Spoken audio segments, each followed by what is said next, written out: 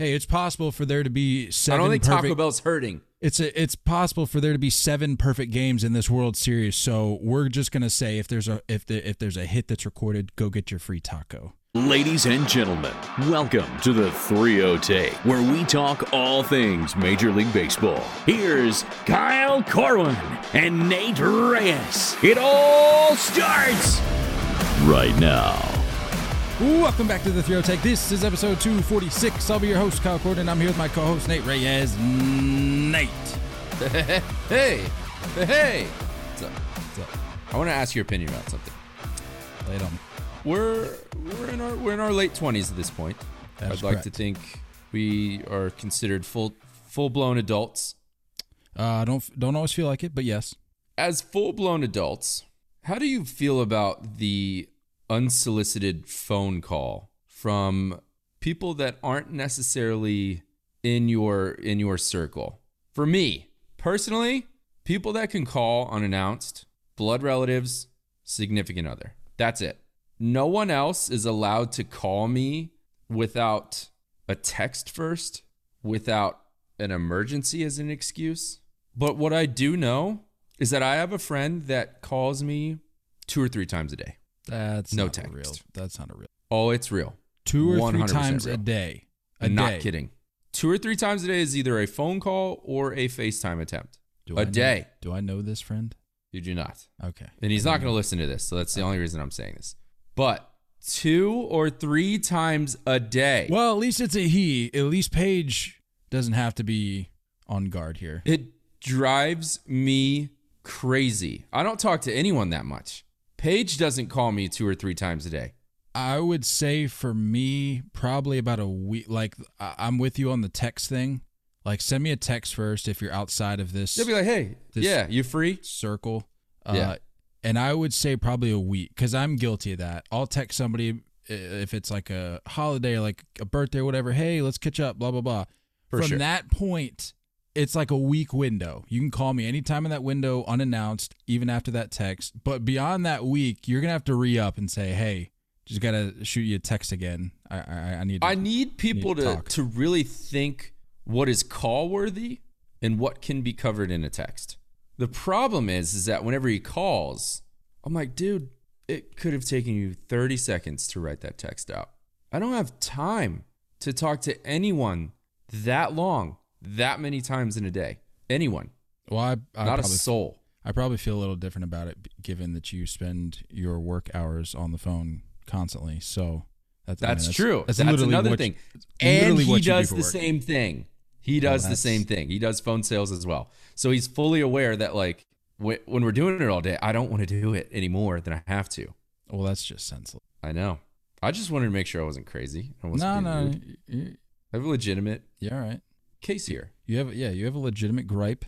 I mean, 2 to 3 times a day. It's absurd. That's borderline. Hey, I need to get like a restraining order of sorts because So, for example, spam today, calls don't hit you that many times a day. exactly. For example, today, called right before we hopped on to record. Didn't answer. So it's like, hey, dude, like about to start recording. What's up? He's like, in the middle of the day? Yeah, dude, lunch break. Like just trying to knock it out. No game today. Just trying to get it done. Don't have to wait that late. Kyle's got plans later. Blah, blah, blah. Right? He goes, oh, I feel that. And then he asked to confirm about time and day for a Friendsgiving in a couple weeks. In a couple weeks? All right. Well, I'm gonna need to know. You are legally obligated at this point to answer the phone if he calls during this recording. No. Yeah. Don't. Legally, I'm not obligated. going to. And I'm not editing out the call. All right, we need to talk baseball. I know you really want I to guess. keep going on and on about this. I Because just this feel really heated. seems to I feel heated clearly. about this. Well, we're gonna talk about something at the end of the episode 2021. Like, what are we doing? that'll get you real heated. But before we get to that point, let's talk first 2 games of the World Series. Game 1, Braves come out and do what they need to do, win by a score of 6-2. Jorge Soler, how about it? First time ever a World Series starting off with All a right, home run in the so first at bat. Explain to me this, and I may already know this, but I'm just missing some fine print here. Says he's the first player to hit a, quote, true leadoff home run in the World Series. are we talking about like are they trying to clarify for those who might think, oh, what about the guy who led off the third inning with the home run? Is that what they're talking about here? Maybe there was an inside the park home run. Maybe it was. Good thought. Okay. Maybe somebody needs to research the that home for team, us. but not the away team. Also, good thought. We're gonna need somebody to get on that for us. I swore Jeter started out with a home run against the Mets in 2000. Well, I doubt that would happen. Otherwise, they wouldn't be making such a big deal out of it. I mean, that's recent enough to remember, and he looks it up anyway. Yeah, we gotta look it up just to confirm. Yeah, just make sure you do the research. But I think he was hitting second. I don't think he was hitting leadoff. Yeah, I was gonna say make sure you do the research that the people at Fox and ESPN and Baseball Yeah, those Reference people, they don't know what they're talking about. Didn't do. Says the one in 2000 was Game 4. Oh well. Oh, that's another aspect of this whole thing. Game 1, leading off Game 1. They're saying like lead off the World Series. Not a World Series game, but lead off the World Series with home run. Makes sense. All sorts makes of sense. Okay, it makes more sense Props now that Jorge Soler. Now that I talked it out. Just DHing at the top of the lineup like that. Yeah, that's pretty cool. I was watching the post game coverage, and they were talking about how there was a lot of questions surrounding who was going to lead off for the Braves. And it's MLB Network. That's what it was. And they were going up and down the list of hosts and getting their pick on who they think should lead off. And I think some of the guys were saying, it should be. I personally probably would have gone Eddie Rosario. Yeah, that's what it was. Yeah. I was blanking. They went Eddie Rosario, and then they got to like Mike Lowell, who I think was the only former player in this conversation. Mm-hmm. And I think he said, no, like keep Rosario lower in the lineup, induce a little bit of trickiness, some strategical game there later in the contest, and go with Soler. And then it did like the check ding, because then they showed the highlight of the solo or the leadoff home run. But I like Soler there just because the fact that he's missed some time, and I think it's just like there's something about the leadoff spot that doesn't allow you to really think too much. You go up there and do, you do. Then I think that's like the only way for him to kind of shake the cobwebs is just go lead off, hop right back in. Well, a lot of the times, and this is kind of what we were taught, like playing the game, is assuming you're not an ultra selfish leadoff hitter. The thing you're taught to do is kind of go up there and help your squad out.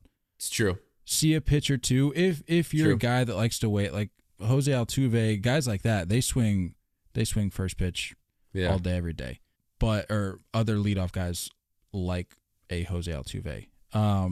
But you got to go up there, see a couple pitches.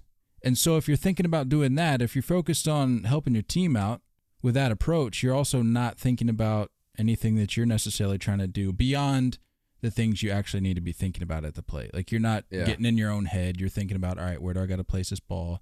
What pitch am I looking for? So on and so forth. Well, as D-Row says, a little bit of ambush tactics. So we love saying that. So I think that's what Jorge successfully pulled off. I'm here for it. And then later in the inning, Ozzie Albies. Hey, look at us. Look at us, huh? Look at us. I mean, I defaulted to Ozzie Albies because we were low on time. If you recall, last episode, I realized we still had DMs to get through. I had a feeling you were going to think a little bit deeper and try to get a little bit outside the box, but that's one of those picks, where trying to get too cute, too creative. Yeah, it always backfires. It always backfires. So you're like, you choose Dansby Swanson, and he doesn't have a single stolen base in the whole World Series. Right. It's like dumb choice. And then you look like the guy that you end up picking, you look at his season stats, and he has like 2 on the whole season. Yeah. It's like, well, that wasn't a wise pick. Yeah. But Ozzie Albies gets the taco, and for the record, I had people hit me up in the DMs backing me on this, sending me screenshots of Taco Bell's website. It's just the one. We're getting one taco dumb. And that's it. No, what's dumb, and also to your point from last episode, I'm still seeing advertising for it. It's exactly. They continue the promotion of the thing, which I think is kind of weird. It's like you're promoting something that's already happened. I mean, I get it. They have paid slots for these advertisements. Yeah, they paid for the whole World Series. So I figured, hey, why not? Like, I love Taco Bell. Paige and I go to Taco Bell all the time. It's the guilty pleasure. I didn't go get a free taco. So how many people are actually going to go versus Yeah, the celebratory I'm promo? I'm pretty sure you get the taco in like November. I think it's once the World Series is over. Also doesn't make sense. I think we have spent more time trying to get to the bottom of this Taco stupid. Bell. It's stupid. Here's the way it should be done. I'm confirming here. Stand by. If a stolen base happens in a World Series game, then a free taco should be awarded. It doesn't say, I don't think it should be every stolen base, but I don't think it should only be one stolen base. You know there's going to be a stolen base. The That's fact that the we had it, point. yes, I get it. That's the point. What's the point of advertising something for a week and a half that is going to be done in the first game? Do you realize how lame of a promotion it'd be if they advertise this? Advertise it for a feat that doesn't happen. You have to go with something that's guaranteed. That's why you have to. And they're That's not going to dumb. go like, they're not going to be like, hey, first, if they record a hit in this World Series, you get a free taco. No. All you Come have on. to do is say any game that has a stolen base earns you a free taco. That's all you got to do. That's it. Hey, it's possible for there to be I seven don't think perfect. Taco Bell's hurting. It's possible for there to be 7 perfect games in this World Series. So we're just gonna say if there's a hit that's recorded, go get your free taco. Also, I tried to confirm the date and I came across this article, it's like the top suggested one. It says, "Don't settle for a free Taco Bell taco. Try these Houston." It's a Houston website. Try these Houston favorites and said, "I'm not looking to treat myself to a fine dining experience here. I just want a free taco for a stolen base. Why am I getting so upset about a free taco?" It's got me heated as well. All right. Well, yes. I think the now I'll know- advertising team needs to just clean it up a little. It's Taco Bell. What do you expect? Now on November 4th, anyone in America can claim one free nacho cheese Doritos Locos. Bro, Calm down on the name, talk first of about all. cleaning it up. Nacho cheese Doritos Locos taco at any participating Taco Bell in-store, online, or in the app. You know, I always say on here, no free ads, but I feel like Taco Bell is the one place that gets a pass just because they're so ingrained and they're so a part of the postseason Yeah. now. So it's like, it's fine. How many times a year would you say you've had taco? Probably I average probably like half a taco. I don't even think in a year? Yeah, I don't even think I go once a year. Do you have a guilty pleasure fast food restaurant? Bojangles? Okay. Cookout. Where it's like a Thursday night, wife and I don't feel like cooking kind of night. That's like Chick-fil-A. Like if we're not if we're not trying to like kill ourselves, it's like it's probably Chick-fil-A. Okay. But if it's midnight and everything is closed, this is obviously when we're living down in North Carolina when these places were nearby. We'd hit up Bojangles, we'd go to Cookout. Yeah. Those are guilty pleasures. Anyway, back to baseball. Later, it's not a baseball podcast. You're right. This is a croquet podcast, a croquet and foodie podcast. A little mashup. A couple innings later, Charlie Morton. No, actually, the next inning, it was bottom of the second. Charlie Morton fractures his fibula. And for those that were in the comments recently, shortly after I posted that update, a fracture and a break are the same thing. I don't know. I don't know why we're having this conversation, but a fracture. You know what? I need to just bring it up. Somebody said, where was it? Who hit that ball, by the way? It was Yuli Gurriel. I thought so.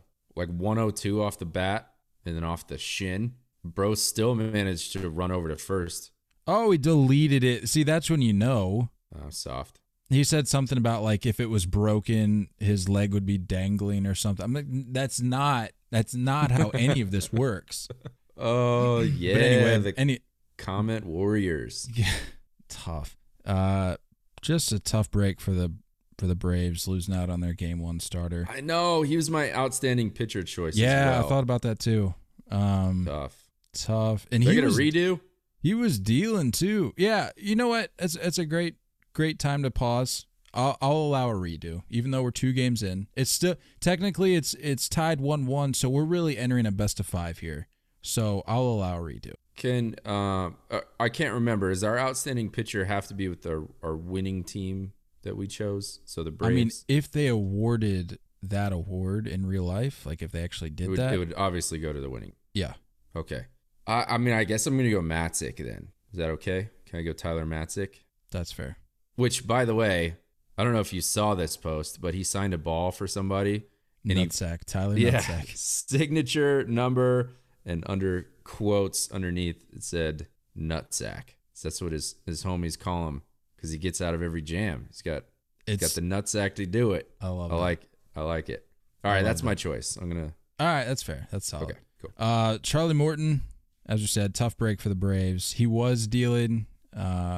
He gets hit in the bottom. So here's the thing. He gets hit in the bottom of the second, as we all know by this point, but just recapping. Gets hit in the bottom of the second, finishes the inning, and comes back and pitches into the third. So apparently what happened, which I didn't realize this until today, apparently they took x-rays of his leg right after he was hit. Those x-rays came back clean, which is why he was allowed to go out for the third. Odd. And then apparently a second set of x-rays came back and said he had a fracture. Weird. Very weird. What's that job called? You're a radiologist, right? An x-rayologist. I think you're a radiologist. It's radiologist, I believe. Yeah. Well, that first one's fired. You're gone. I mean, I can't imagine there being a full hospital staff down there. There's probably only like first one one's or two not guys. being involved. Second opinion from a new guy. Well, here's the thing. In defense of this presumed fired radiologist, he did go back out for the third. So, I mean, if it was truly... I'm not taking anything away from the injury itself, but I'm saying if he wasn't even able to walk or anything, he wouldn't... I mean, yes, this dude is tough as nails, obviously, but if it was truly that bad to where they were legitimately considering firing this guy, the guy probably has to look at Morton and be like, well, I mean, he did go back out for the third, so he must have been feeling okay. Like, is the X-ray machine just on deck in the clubhouse? I didn't know they had that. No, it has to be. I didn't know they had that. It's odd. This isn't the first time they've needed yeah, but I always thought it's like... What is that, an X-ray machine? Is that what that's got? That's not right. Well, that sounds official, though. I like it. All right, here's the real question that needs to be touched on here. More or less impressive than Curt Schilling's bloody sock? I don't want Braves fans to come at me, and I am fully on board and a fan of what Charlie Morton did.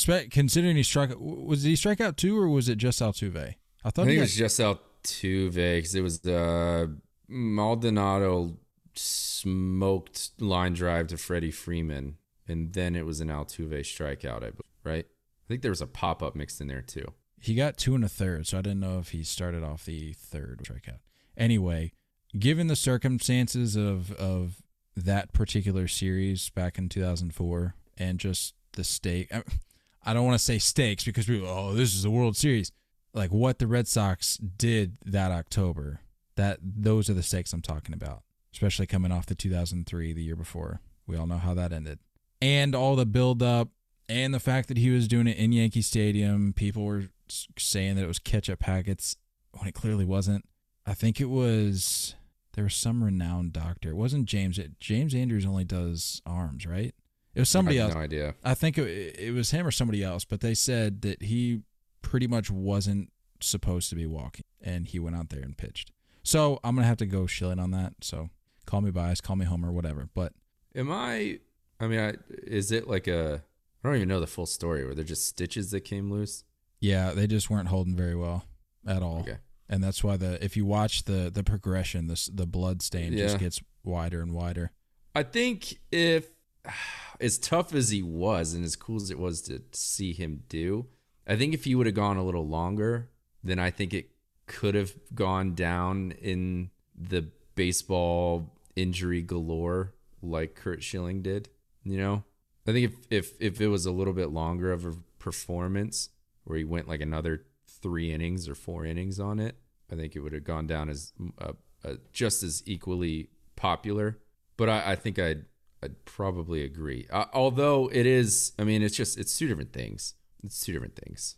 Yeah, I'm by no means want to get ahead of that right now. I'm no means a medical doctor. Yeah, just going off the old eye test. But yeah, like I said, pitch into the third, finished with 2 1/3, 0 runs, 3 Ks. So he was definitely dealing. Would have loved to have seen him gone a little deeper, like you said.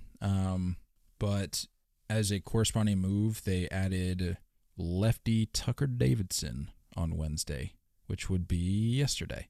AJ Minter comes in relief and just does work.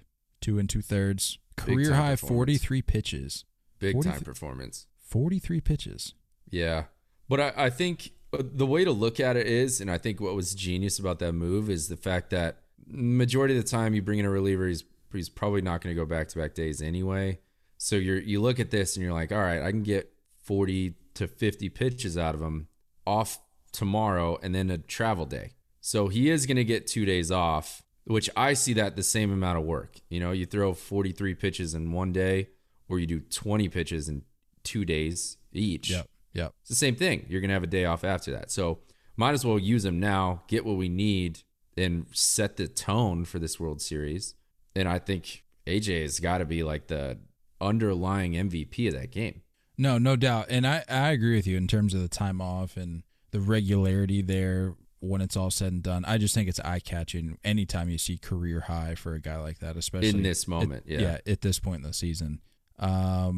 Let's see here. They also got some innings from Luke Jackson, Tyler Matzik, and another one from Will Smith. I think overall, the Braves bullpen management has probably been the best out of any of the teams we've seen this postseason. They don't seem very overworked, and I feel like everybody is doing their job. Well, that's the thing, is they have, like, in one breath you say they haven't been overworked, but then you look at the numbers and they've managed a lot of their innings. It's like close to, if not more than half of their innings this postseason. Right, but it's at the same time like they're not leaning on one guy. I mean, this is the first instance of them leaning on one reliever to go get that many pitches and that many outs. And I think it's timed perfectly. I think Snitker has to get a lot of credit for what he's been doing with the bullpen, of a combination of needing them, using them when needed, and still not overusing them. Yeah, I mean, they did what they had to do in game one, and I mean, you don't go into game two expecting to lose or just kind of throwing in the towel, but you feel a lot better. You take your lump. Well, I'm speaking more so after the fact. You take your lumps in game two, and you look back and say, well, we were able to get some innings out of Smiley. We were able to minimize the blow, if you will, in game two. We got hit with the loss, but we didn't spend all of our arms doing it. Exactly. Yeah, because that would have been a really tough spot to be in. And that's that why been a closer game. That's why I'm crediting the Braves more than other teams, and I feel like other teams have been so quick to burn through a bullpen in a game that they may understand isn't winnable. And it's the battle versus the war conversation. And I think Snitker just kind of recognized that and said, well, if we're going to win this game, it's going to have to come down to a pretty extensive offensive output, right? That's what it's going to have to come down to for our team. And if we are in the conversation in the late innings and it's a 1 or 2 run ball game, then yes, we'll have to go to a more big name key guy. But I think he was just recognizing what this game flow was looking like and understanding, again, battle versus war. And that's what I haven't seen other teams do this postseason. But it is a different conversation when you're in a 7-game series versus 5. You don't really have much time in a 5-game set. Right. And looking a little more closely here at game 2, I think I got a little ahead of myself here. But to your point, you're looking at game 2 going, well, this clearly isn't going to be one on the mound here. We're going to have to put up some runs. And specifically in the second inning, I think Snitker probably looked at the situation and was like, if you've been around the game long enough, which he has, you can, if you're watching a game progress, you can usually tell if a game is going to go your way or not. Yeah. And even if it's uncertain, you at least will know if you'll have a chance later in the game to kind of pull yourself back into it. Sure, there's outliers here and there. Yeah. But sometimes just too many things don't go your way to where you're like, all right, well, we're going to need to manage accordingly. And I think that's what he did, as we kind of alluded to, because that second inning was brutal for the Braves. Astros put up, I think it was like 5 singles in a 6-batter span. Not ideal. Jose Siri, by the way, who... That was one sloppy play. Jose Siri made his major league debut in September. and that gave him the title of first player to do so and have an RBI in the World Series during the same year. Just a little nugget there for Jose Siri. But, I think what's impressive is that what he did to get that RBI was that it was one of the fastest home to first times we've had all postseason. Was it really? Okay. Yeah, it was the second fastest. Wow. Okay. Behind Trey Turner. I didn't see the note on that, but watching the replay a number of times over the last however many hours, I would. You believe it, right? He's long, he's lanky. But yeah, I think that's what's cool about it is that little, dinker in front of Ozzie Albies that he beat out. And then, the following batter, I believe, was a single to left, and then it was just kind of a circus show after that. Yeah, it was a Martin Maldonado. Yeah, a little wild. Martin Maldonado single through the left side. Jose Siri, who was on first, as you mentioned, advances to third. I was going to ask you, can we break this play down? Yeah. So, for those, most of you are going to be familiar with this, but man on second, anything to the left fielder, your third baseman is going to be the cutoff guy. Here's the reality, and here's what happened wrong with this play. And it's actually on Dansby Swanson, because if it's a 5-5 hole single, as a shortstop, you're responsible to obviously try to make a play on that ball to keep it in the infield. Once it goes through, you understand the situation, you rotate to third, knowing that your third baseman is going to be the cutoff man. The problem is that Dansby Swanson just kind of stopped and acted like a cutoff man to third base. And so Eddie Rosario comes up and he makes a throw on the run that seemed to be pretty much right in line with third base, but there's no one there because Dansby Swanson is pretending to be cutoff for a play that isn't necessary. And Austin Riley is the cutoff man in the short infield grass area for a throw towards home. So the reality is that when they broke it down on MLB Network, they kind of blamed Austin Riley, saying there's no play at home, might as well just stay at third. The truth is, as a shortstop, your responsibility is to rotate and take that bag, knowing that your cutoff man has a different job. That's shorts back all day. All day. So that's on Swanson. But Eddie Rosario throws it away with no one at third, bounces around over by the dugout, and Jose Siri manages to score from first. Let's look at so I'm pulling up a slow-mo here. I'm looking at the throw from Rosario. Dansby misses the ball. He doesn't, because he's in a cutoff role where he shouldn't have been. He's in a cutoff role. No. I'm saying the ground ball. Misses the ground ball, and he makes his way towards the line a little bit with his head down, because if you look, he looks back. He takes a quick glance at third base, sees a runner rounding towards home. I think for a split second there, and I don't know if I didn't even catch if he talked about this in a post-game press or anything, so I don't know what his thoughts were on it. But it looks as though he takes a glance back at third, sees a runner rounding, and thinks that Rosario is just going to come up gunning to home. And then I think a split second later, he realizes, Siri is he probably heard the fans too, which probably is what gave it away, and maybe some guys from the dugout shouting at him. But he realizes, he's going to third, and then looks at third, realizes there's nobody there. Yeah. And starts coming into the cut, and then as he's doing that, looks back, sees the throw, and the throw is already going by him. And at that point, Siri's sliding into third and gets up and makes his way home. So the issue with this, and everyone's praising Jose Siri for aggressive heads-up base running, right? Totally fine. But the truth is that if Dansby Swanson rotates to third after that ball gets through the infield, no one is going first to third on a short single to left if someone's on third. That's why it's on Swanson. Jose Siri, whether it was heads up base running or just super aggressive, going to third in the first place was a ballsy move. But if Swanson's there, no one's doing that. So that's why it's on Dansby, in my mind. I don't see how it could be done either way. But with that play, it's just, that's where you felt this ain't the Braves game. When that one happened, I was like, I'm not gonna stress this too much. Wheels are falling off. Siri slides in home head first and just absolutely electrifies the crowd with excitement. and you just knew. It's like, all right, I think we're just going to call this one. Yeah. Yeah, I think that play right there kind of, like you said, should have indicated that it just wasn't a Braves night. Like, Dansby misses the throw, and then if you look, he, like, puts his hands up, like, why is nobody at third? It's like, bro, you should be at third base. 100% you. And I get it. That's why, because that man going first to third, or potentially could go first to third. Austin Riley's doing his job. Dansby Swanson didn't. And you and I both know this. We played that position. That's routine high school stuff that needs to be done. That was a JV high school play that we watched. Yeah, I mean, I'm just going back to the beginning. Whoever it was at second, do you remember who was at second? It looks like, was that Gurriel? So if Siri's hitting 8th, Maldonado's hitting 9th, I think, it has to be Gurriel. It's in the 7th spot. It looks like Gurriel. Whoever it is on second base, I can't even tell. And I can't remember.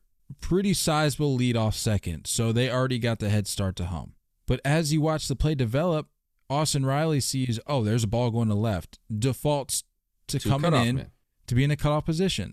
Sure, as the play progresses, you don't think that you really have a play at the plate, but in terms of where he needs to be, he is where he needs to be. Exactly, and the reason for that being is because as a third baseman, your job at that cutoff is, hey, your catcher's saying, hey, cut 3 or cut 2. If Maldonado decides this throw he thinks is going home, he might try to take that extra 90 feet and go to second, right? Or, if for the example that happened, Siri wants to try to go first to third, we can go cut 3. That's why Austin Riley's there. That's why Swanson needs to be on third. It's a very normal generic play that is taught in high school.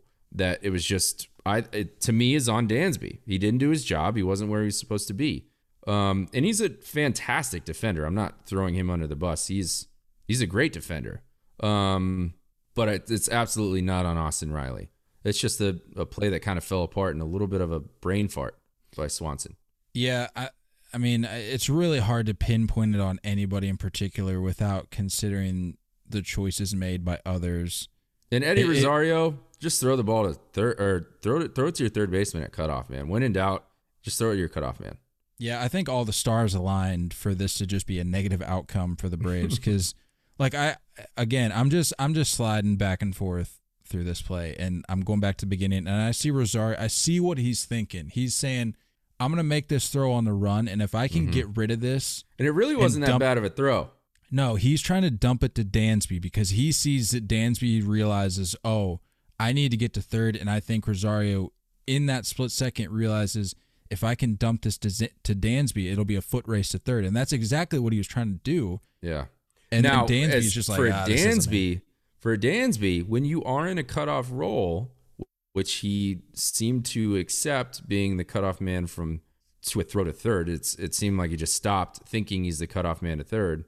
When you're in a cutoff role, if you don't hear anything, you let the ball go. If you don't hear cut, or relay, you let the ball go. So I think Dansby not paying attention was in a cutoff role to third base when it's not necessary, not needed, thinking someone's on third, and he didn't hear anything. That's why he let the ball go. Again, this all falls back on Dansby. Yeah, because if Dansby does what he's supposed to do there and misses the ball, because like I said, he misses the ball and then kind of has his head, he's kind of just like, he wasn't like moping, but he's just like, oh, missed it. If he misses that ball and immediately beelines for third base, Rosario puts the ball on the bag and this out is made. Yeah, it's exactly. as simple as that. If he lets this single get through the hole and he immediately rotates to third, this play doesn't happen.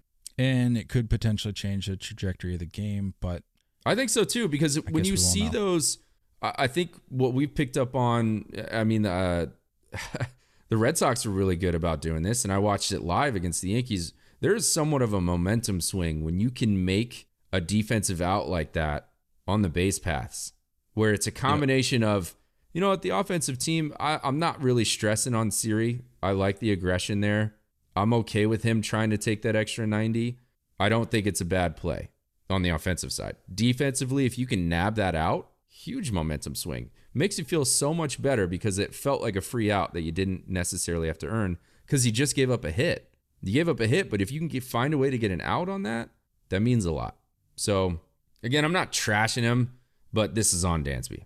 Yeah, and it may sound like we haven't given enough credit to Jose Siri. Dude was just playing with his hair on fire, and rightfully so. He realizes I just made my debut like last month, and I got a chance to do something here. So I mean, I think that kid's gonna be good. By the way, like they're saying Dusty said he's got like the most talent out of anyone in that clubhouse athletically. I think he's like 26 though. Did I hear that correctly? Is he a 26-year-old rookie? I don't remember. I didn't hear his age. Yeah, I didn't catch that. I think he's like 26. I may be way off on that. But yeah, he's just like and I don't mean this in a negative way, but he's like a spazzy, twitchy player. Oh, like he just everything he does is like quick and fast. And it could be bad or it could be good. I think once he starts to learn a little bit of discipline at the plate, we saw him kind of free swinging at some stuff throughout this postseason for his opportunities of getting starts. But he looks like he has pop, and he looks like when he connects, it'll go. You just got to have a little discipline and focus a little more on bat-to-ball skills, and his speed will play. Yeah, like once he figures out what his limits and boundaries are and learns to play within those and not push them too much. Yeah, he's going to be fine. He's going to be in fantastic shape. But later in this game, too, we had that whole fiasco in the bottom of the second. I think they scored... What did they score? Like, was it 3 or 4? I thought it was 4. Yeah, it was 1-1 in the top of the second after Darno hits the solo shot. They score, looks like 4. Yeah. And then, Brantley adds a RBI single. Freddie Freeman, RBI single in the top of the 5th, cuts the lead to 5-2. Max Fried, Jose Urquidy both go 5. Fried gives up 5 earned runs, has 6 Ks. Urquidy, 2 earned runs, 7 Ks. Another example of Snitker just kind of taking the L. And yeah, that was very smart. Props to Max Fried for eating that. Obviously, he didn't have his stuff, and he ate it for the bullpen, knowing, we'll just get him later. I got to eat this one. I got to take this one on the chin. The rest of the series is up to us, but I got to take this one on the chin and save the bullpen a little bit.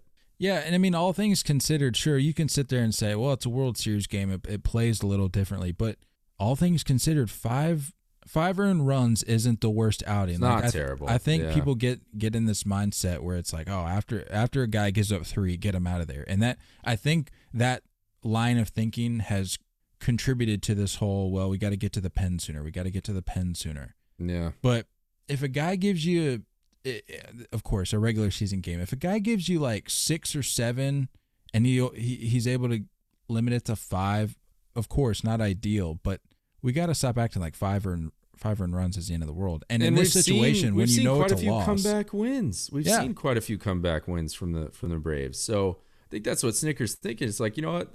Hey, I'm not going to let Max come out of this with, the worst kind of feeling, but at the same time, I'm not going to tax my bullpen.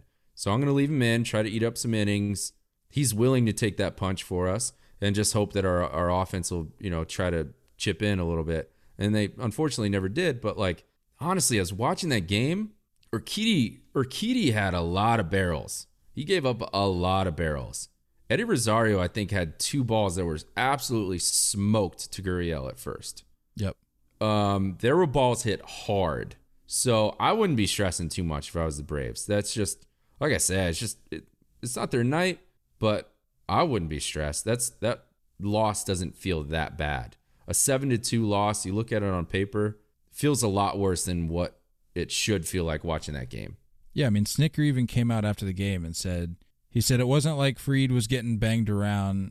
Balls that found holes, check swings, we threw a ball away. It was just a weird inning. Right, check swings, those swinging bunts, those just weird stuff.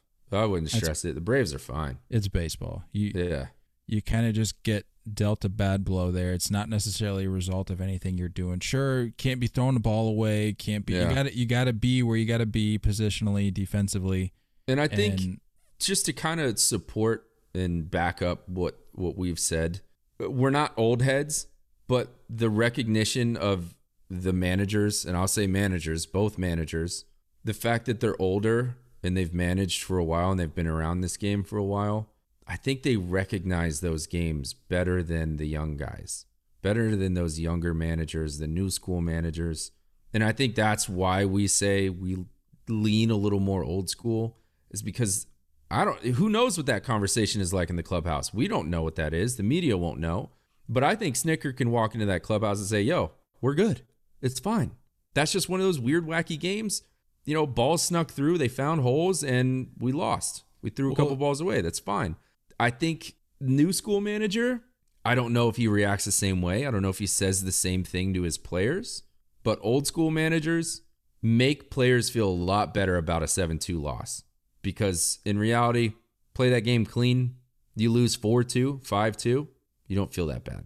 And to your point about old school, new school, Dusty Baker came out after the game 1 loss, and he was quoted as kind of basically just shrugging it off and saying balls are going to bounce our way tomorrow night, and that's exactly what they did. And yep. I think you can credit that to the fact that he's been around the game long enough and has experienced enough of these games to know, this is just baseball, man. This isn't anything necessarily we're doing. Sure, we're putting the ball in play. Yeah. It's not necessarily anything bad that the Braves are doing. You just play this game long enough and these things are bound to happen. It's just how it works. Speaking of one thing that was a little annoying, how did you feel about that potential double play with Albies at second? The non-transfer call. Yeah, that's what I was going to say. Well, he had a little bit of a rough go of it. I think it was mostly in game 2. I can't remember if game 1 he was kicking it around, but he just didn't seem terribly comfortable. He had some moments where he made some plays, but there was a couple instances where I was like, this isn't the Ozzie Albies I think Braves fans know and love, at least from a defensive standpoint.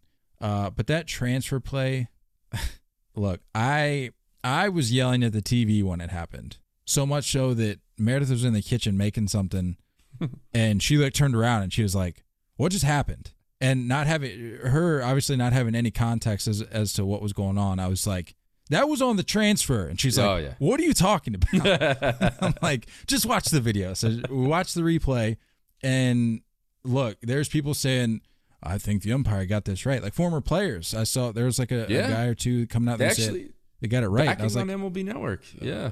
Here's why it felt like a transfer, and I was actually doing the same thing. So what we did, we were eating dinner and we were watching our show on Hulu on TV, and then I had my iPad on the coffee table, and so we're watching it. I'm like, my eyes are going back and forth. Me and you are the same person. That's me every night. We're watching, and it's on mute, so like we're listening to our show, not the game.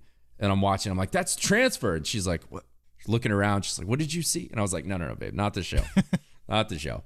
But here's why it's a transfer is because middle infielders don't completely catch the ball. It is a off the palm into the bare hand, all one motion kind of thing. Rarely are you going to see a specific designated, I caught this in the back of my web, like a first baseman would kind of thing. This is it's off our palm and into our bare hand. And I think anything that hits our palm and is somewhat closed and is in there for more than a bounce off, that's an out. That was an out. I don't know if he would have turned it.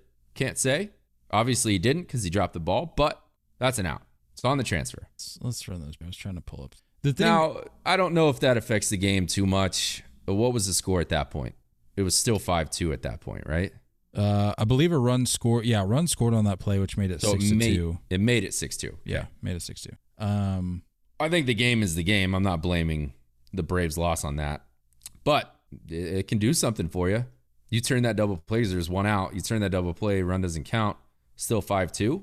Look at you. First, I'd search on Twitter, Ozzie transfer. The first tweet that I see, shout out Corey Knapp, says, Braves have not been sharp tonight, and it has the replay video. It says, Braves have not been sharp tonight, but this should be an out on the transfer by Ozzie. Middle infielders rarely fully close their gloves on these plays. An example of when the letter of the law could catch up to how the game is actually played. So I'm looking at the replay. So the thing that gets me, the reason I thought it was a transfer, and I agree with everything you said, because we're all taught the same way. We, for the most part, we would have the same transfer motion, this and that. The people on the field that have the smallest gloves are second basemen and shortstops. Right. And I'm looking at the replay. Because we don't catch it. Right. Yeah, and you need that quick transfer access. Exactly. Because if I'm not trying to fumble around in my web to try to find the ball. if you've got a basket for a glove, you're not making that transfer. But the thing that gets me, the reason I thought it was a transfer, and I think the reason a lot of other people thought it was a transfer, is you make that motion where you break the plane, you catch the ball here, and then you start separating. You separate, you take your glove and you start pushing it, you start aiming it towards where you're going to throw the ball. Yeah. And he had that separation, and then that's when he loses the ball. Yeah. How else are you going to define a transfer? Yeah. What other opportunity is there? Like a complete transfer to me. Again, I'm not going to say the Braves come back and win this ball game, but you turn that double play, I guess it doesn't matter. He dropped the ball. Fine. Call it a transfer. Runners out at second. Man on first with 2 outs. You're down 6-2. Whatever. I think they still lose.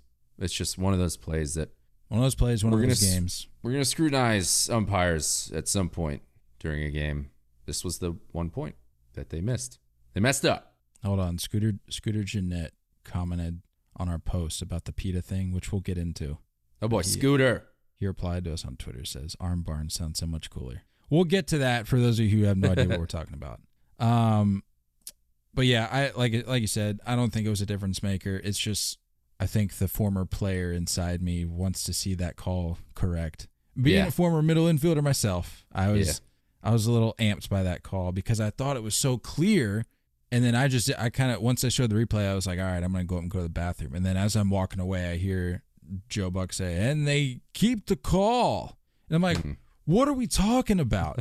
The other thing that got me too was the umpire. I don't know if you saw it, but when the play was happening, I want to say he made the safe call, or he made the out call, and then just stood there and was like waiting for some direction from the crowd. I don't know. And then he's like, oh yeah. Nope, he's safe.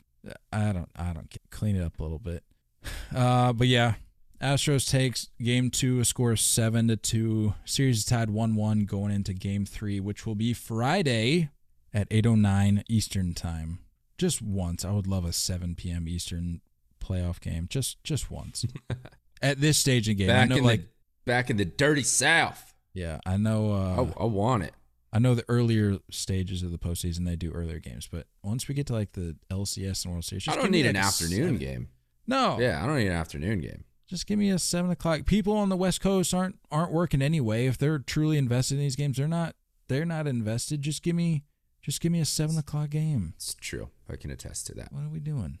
5 o'clock is too late for me. Cut in the middle of my day. Even at 6:30 Eastern, I'd be down. 3:30 Pacific. Well, speaking of times, I misspoke. The game is actually at 8:09 p.m., which, again, I have never understood the purpose of these random minutes added. Yeah. I'll never understand it. Like 7:05, I could kind of come around on. It's like, okay, right. At least it's like a round time. In terms of times, like 7:05 is like, okay. But like 7:09 or like 8:09, what are we doing? Yeah, I agree. Not a fan. But yeah, look, the Braves did what they had to do. They go into Houston and split. You would have much rather liked going in there and taking 2, of course. How do you feel about them taking game 1 and not game 2? Or does that matter to you? I don't know how much it matters. By the way, we watched Dansby kick a ball too. I just watched the replay. Just completely whiff on a routine double play ball. Off I think it was, I don't know. That was in the 5th. As far as order, I think it would feel a little better if the away team takes the second game before heading home. Because now you're saying we took that dub and we're going home. Versus you win the first one, you lose the second one, you say, well, at least we're going home now. 2 different narratives, 2 different conversations. Yeah, I feel like in a normal situation, you kind of you don't want to throw in the towel on game 1 as the away team, but you kind of defer. It's like, okay, the home crowd's rocking. You're going to come out swinging. Okay, take game 1. We'll take game 2 with the momentum heading back home for game 3. Yeah. With this particular Braves team, though, just watching the last couple nights, I'm not worried about it. Yeah, which is why I was curious what your thoughts were, because I'm just not worried about the way they're going to respond after game 2 loss. Yeah, I'm not worried about that either. What was I going to say? Oh, the Astros officially broke their record of home losses in World Series games. Yes. Going back to 2019, like we talked about, no home team won So, which is wild. So I think it goes back to 17 against the Dodgers. It was that marathon game, right? It went like, what did that go, like 15, 16 innings? You know what I'm talking about? They won in extras. 17. It was one where Correa was coming out of the dugout, like wheeling the guy home. You remember that? Yeah, I think it was like game 5. Game right? 5. I think it was game 5. Yeah, but I think it was 7 straight losses at home in World Series games. Tough. So they broke that streak. Maybe it was the fact that they had the roof open, which they haven't done for, I think I said a postseason game, or no, was it a World Series game in Houston since 2005? I was going to ask you about that. Why did Manfred just come in and say that? Why did he make that call? I mean, I don't know, but look, tip of the cap to Minute Maid, man. That's a beautiful park with the roof It really open. is. Yeah, it really is. I mean, say what you want about the team and the players, but no, that's a beautiful ballpark. The park didn't do anything. No. The park's immune to all this. That's a beautiful park. Yeah. And I noticed what's weird is I didn't know watching the game last night. I mean, I probably saw cuts around the park where they showed like you could see the sky. I clearly was just oblivious and didn't even notice it. So I watched that whole game not even realizing the roof was open. Oh, really? And I found that out today. And because I think I just go into those games assuming they're always closed because you almost never see them open. Well, I noticed. Well, I was just gonna say I noticed last night. I was like, it just doesn't sound as loud. Like they're winning, but it just doesn't sound as loud. And I was reading it today, and they said, yeah, just based on how science works, like it wasn't gonna be as loud because it was open. That was Manfred's call. Did you not know that? Yeah, it was. I don't understand why he just shows up and he's like, hey, I'm here now. We're gonna open the roof. Odd there. But I saw that yesterday before the game. Him saying that, and then all the comments were like, we're in Houston and it's pouring raining and we have like tornado warnings. Why are we opening the roof? But I don't know. Apparently the weather cleared up and it was fine. But you remember Brett, obviously, for those OG listeners, my buddy Brett Wallace, who played with the Astros a little bit.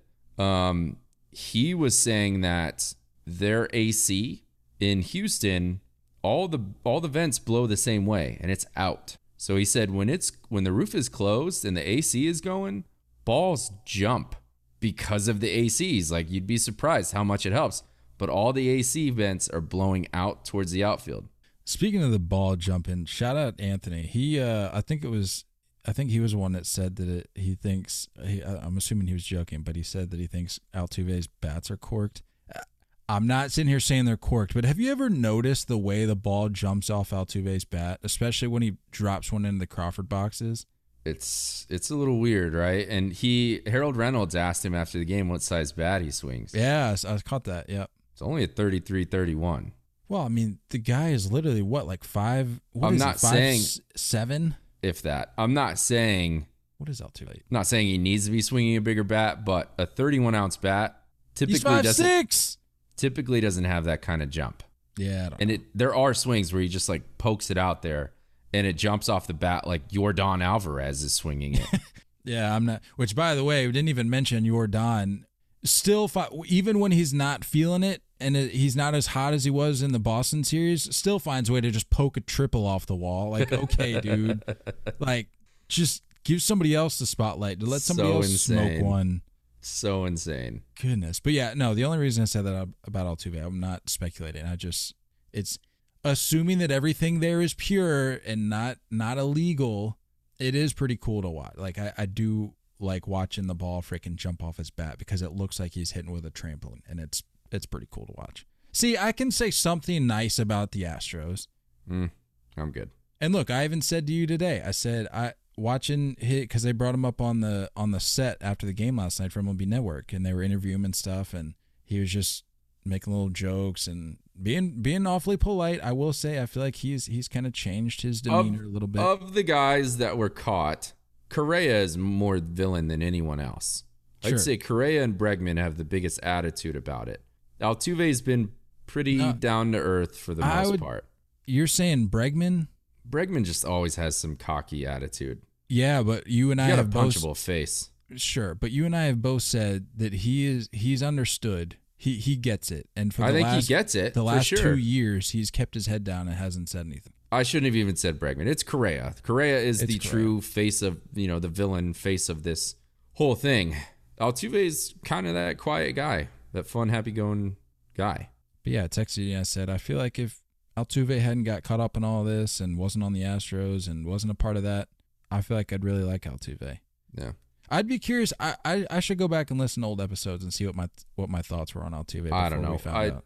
I'm salty just because he stole the MVP away from Judge that year that they cheated. I'm not gonna open up that can of worms.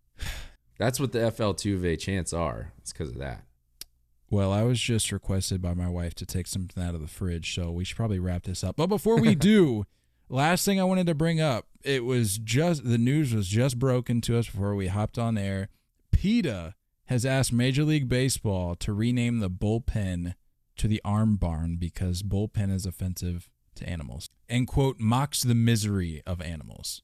Nate, thoughts? I'm going to try to navigate this without going too far down political paths. Before you just absolutely lose it, let me just acknowledge, and I think everybody, including PETA, understands what's going on here. They recognize, let's just drop some controversial take during the middle of the World Series that we know isn't going to happen. Well, it might with Manfred, who knows? We know most likely isn't going to happen, but we're going to get our clicks, we're going to get our engagement, we're going to get the eyeballs on what we do by dropping this in the middle of the World Series. They know what they were doing. Anyway, continue. I'd like to know what bull is offended by this. Look, I'm a firm believer in that animals have feelings. Like the animals get upset, animals get concerned about their totally like if fine. It's a dog, they get concerned about their owners. Where's my totally owner at? fine. I'm scared. But they're not sitting there going, I'd like this name to be changed. Look, bro, did you see what they were saying about us on Twitter? Yeah. Like they're not doing this. Bulls are still going to be stressed out when they're in that environment that they're referring to, that PETA is saying this is what is offensive. They're still getting killed, they're still getting slaughtered, and they're still stressed in those scenarios, no matter what it's called in a sport that has nothing to do with us slaughtering animals. It's ridiculous. It doesn't matter. It doesn't change anything. It's so ridiculous. It's so soft. We're hurt by words so freaking often. I'm so over this. I want the DL back, personally. I think the IL is stupid. This is even worse. This is even dumber. Way worse. What do we think about the arm barn, though? I think that sucks, too. Really? I thought the arm barn was... It's somewhat catchy. Somebody said arm farm. I was like, at least it rhymes. That's weird. Speaking of which, I put up that post before we started the episode, and it's been like it's been like a couple hours already. So let's see what the comments are saying, shall we? The arm barn phone. Arm barn phone. Yeah. Somebody hop on the phone. Call the arm barn. Somebody hop on the arm farm phone. This is like one of my favorite things to do when we put out a controversial post like this and just read the comments. Some of you all need to get into comedy because the content is just phenomenal. Call to the arm barn presented by McDonald's. Love that. Like I said, somebody said it's PETA trying to gain traction by requesting this during the biggest games of the year.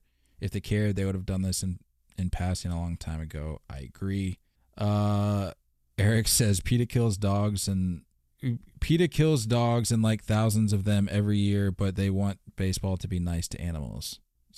I'm seeing a bunch of PETA's hypocrite. I agree. PETA's the worst. What do we got here, bro? Facebook. I don't even want to read the Facebook comments. Facebook is not the place you want to go if you want to get insightful, calm comments in response to something controversial. Somebody said, please tell me if this is satire. PETA needs to stay in their lane. Ain't no bulls in these pens. Might as well name it the Hurler Hut. I love this. Abolish PETA. Look, before we wrap it up, do we have an idea for a name? Should Manfred decide that he wants to cave to this request and change the name? I think Kevin Cash was onto something with the whole stable thing last year. I could ride with something with the stable. I don't know how horses feel about it, but yeah, I could go with stable. I need to write a written apology to horses once we hop off here. Because the dugout is named that because it's like underground, kind of.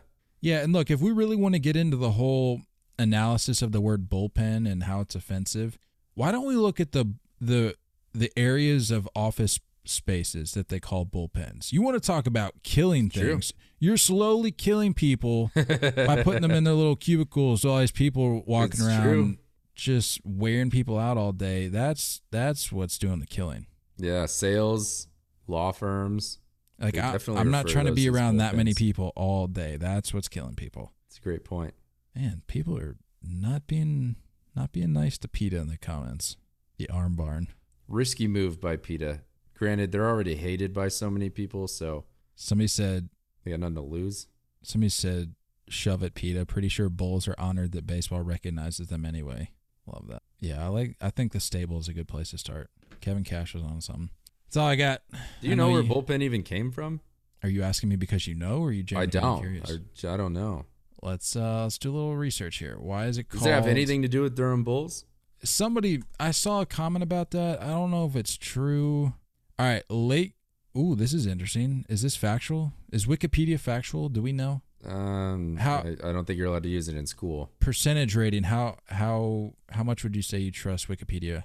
60%. 60%. That's fair. All right. Well, 60% of you should believe that this is true if you read it. It says latecomers to ball games in the late 19th century were cornered off into standing room areas in foul territory because the fans were herded like cattle. This area became known as the bullpen, a designation which was later transferred over to the relief pitchers who warmed up there.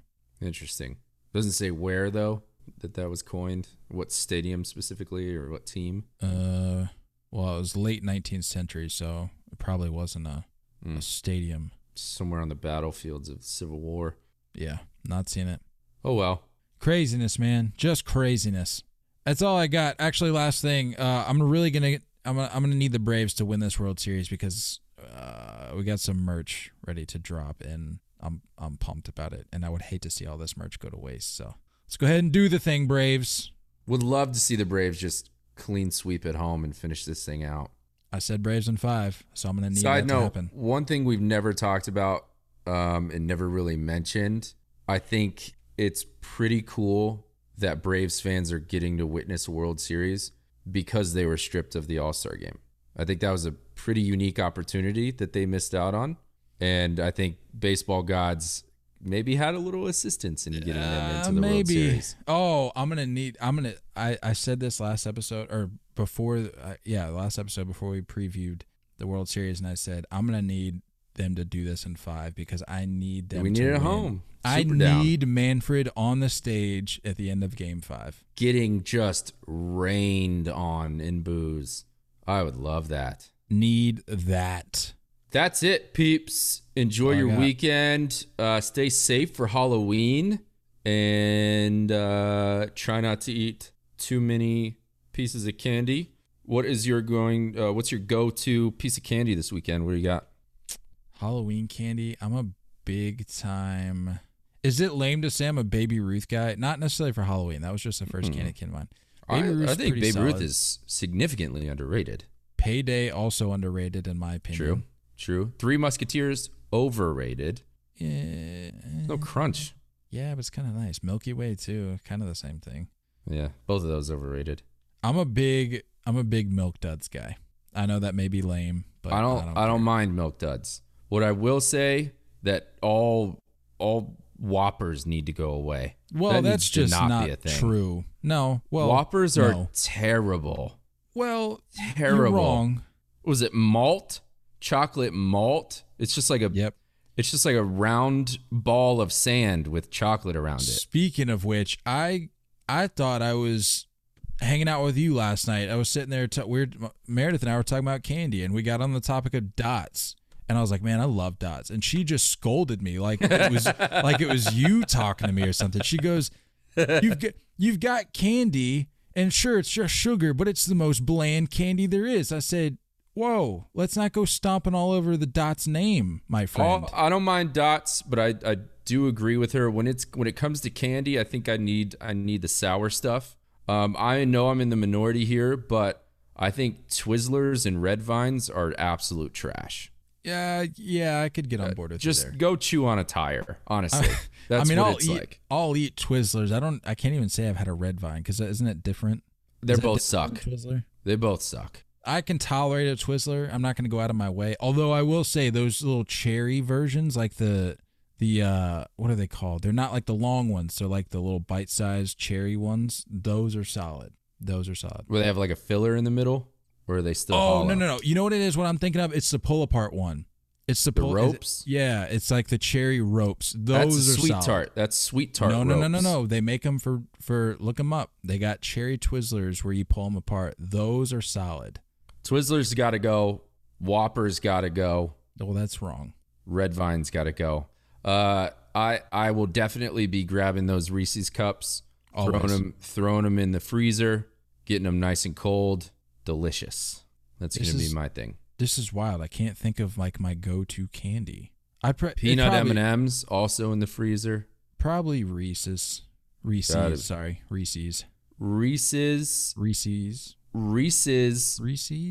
Or Reese's Pieces. Yes, Reese's. That's where Reese's can come into play. When you're just having a Reese's peanut butter cup, it's Reese's. It's Reese's, and then there's Reese's Pieces. That might actually be my go-to because I feel like I only have those around Halloween. That might be Reese's my Pieces. Reese's Pieces. I'm not a huge fan of the Pieces. Just give me M&Ms. No, I'm gonna need the Reese's dwindled down to Pieces. Nah, you get one of those mixed bag of M&Ms where you got the peanut butter, and regular. That's chaos. I don't. Wow. I don't need that. Those are it right there. Throw them in the freezer. That's it. That's all I got. Don't go chasing curveballs and don't go chasing Whoppers. We love you all, and as always, looking forward to talking more baseball with you guys soon. Until next time, stay filthy.